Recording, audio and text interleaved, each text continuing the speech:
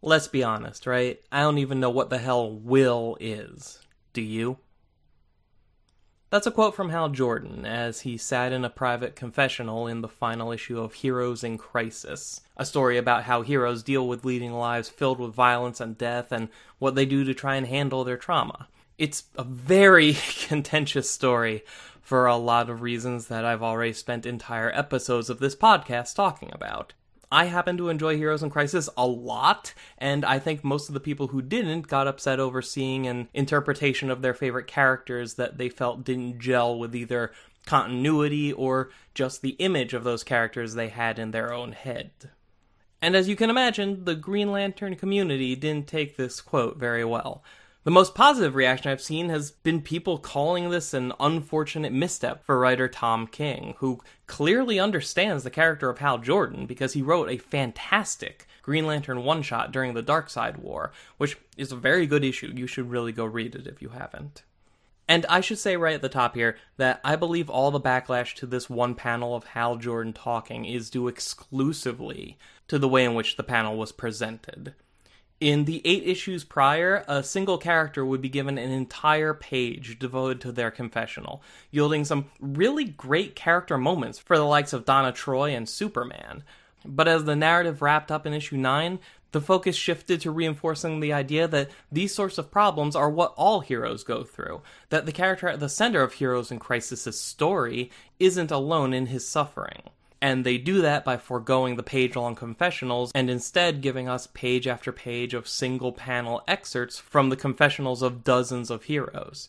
And it does hit the point home, though it's impossible for the individual panels to have the same impact as a full page did.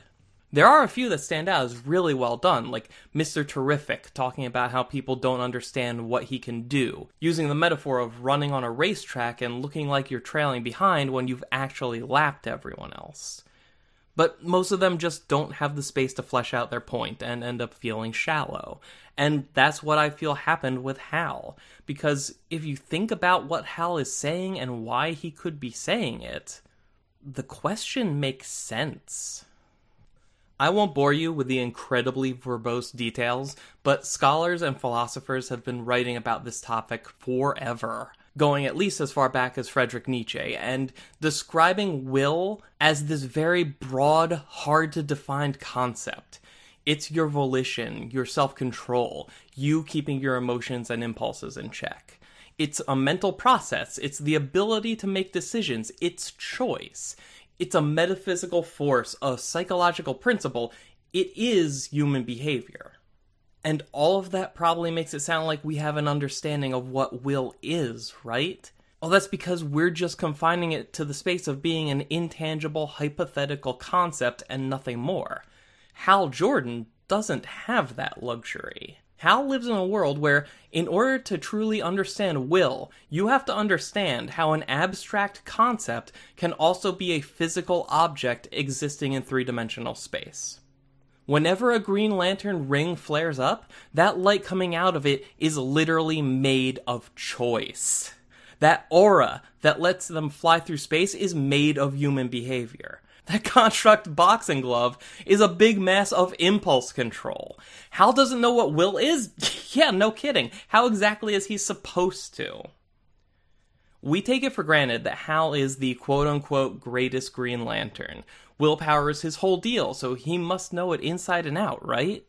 There was this Photoshop panel going around of Captain Atom saying, "Let's be honest, I don't even know what atoms are," mocking the whole Green Lantern panel thing, while also perfectly exemplifying how everyone is thinking about this. And what nobody seems to get is that Captain Atom saying it about atoms is ridiculous, because atoms physically exist and are observable and can be tested, studied, cataloged, and definitively known and quantified. Willpower can't. Again, it only exists in the abstract. Now, comics attempt to sidestep this and ground the concept. Since the moment the emotional spectrum was introduced, it was compared to the electromagnetic spectrum as a point of reference, because the electromagnetic spectrum is a real quantifiable thing that people have some degree of understanding of, or have at least heard of. From there, it becomes all about how each emotional power interacts with the others. hope amplifying will while dousing greed, which drains will, and so on. And those two layers, an explanation of how emotional powers play off of each other, while also drawing a direct parallel to a real-world electromagnetic spectrum, makes it feel like this all makes sense. Makes it seem like these powers have been explained. But they haven't been. Because you can sit there and tell me everything you know about how the emotional spectrum works. You can tell me every word ever printed about how Guardian technology works, and you still won't have explained how something conceptual can physically exist. There's a reason why writers spent decades calling green energy plasma or light, or just plain green energy, because it's easier to understand and it's not abstract. Superhero comics do a good job of desensitizing us to unknowable, out-of-this-world concepts. It normalizes them, and we forget how ridiculously unbelievable they actually are. Until Tom King reminds us, by giving Hal a safe space to slow down and acknowledge how bizarre his situation is. I would encourage you to read Heroes in Crisis if you haven't already. Just know going in that this is not an event book. This is a character study focused on the effects of trauma on the superhero community, focused through the lens of a handful of core characters. It's not going to be delicate with any of your favorites, and nothing is sacred. If you can be okay with that, and you're legitimately interested in exploring these heroes as people, there's a lot here worth thinking about. And if you have any thoughts on Willpower or Heroes in Crisis, let me know.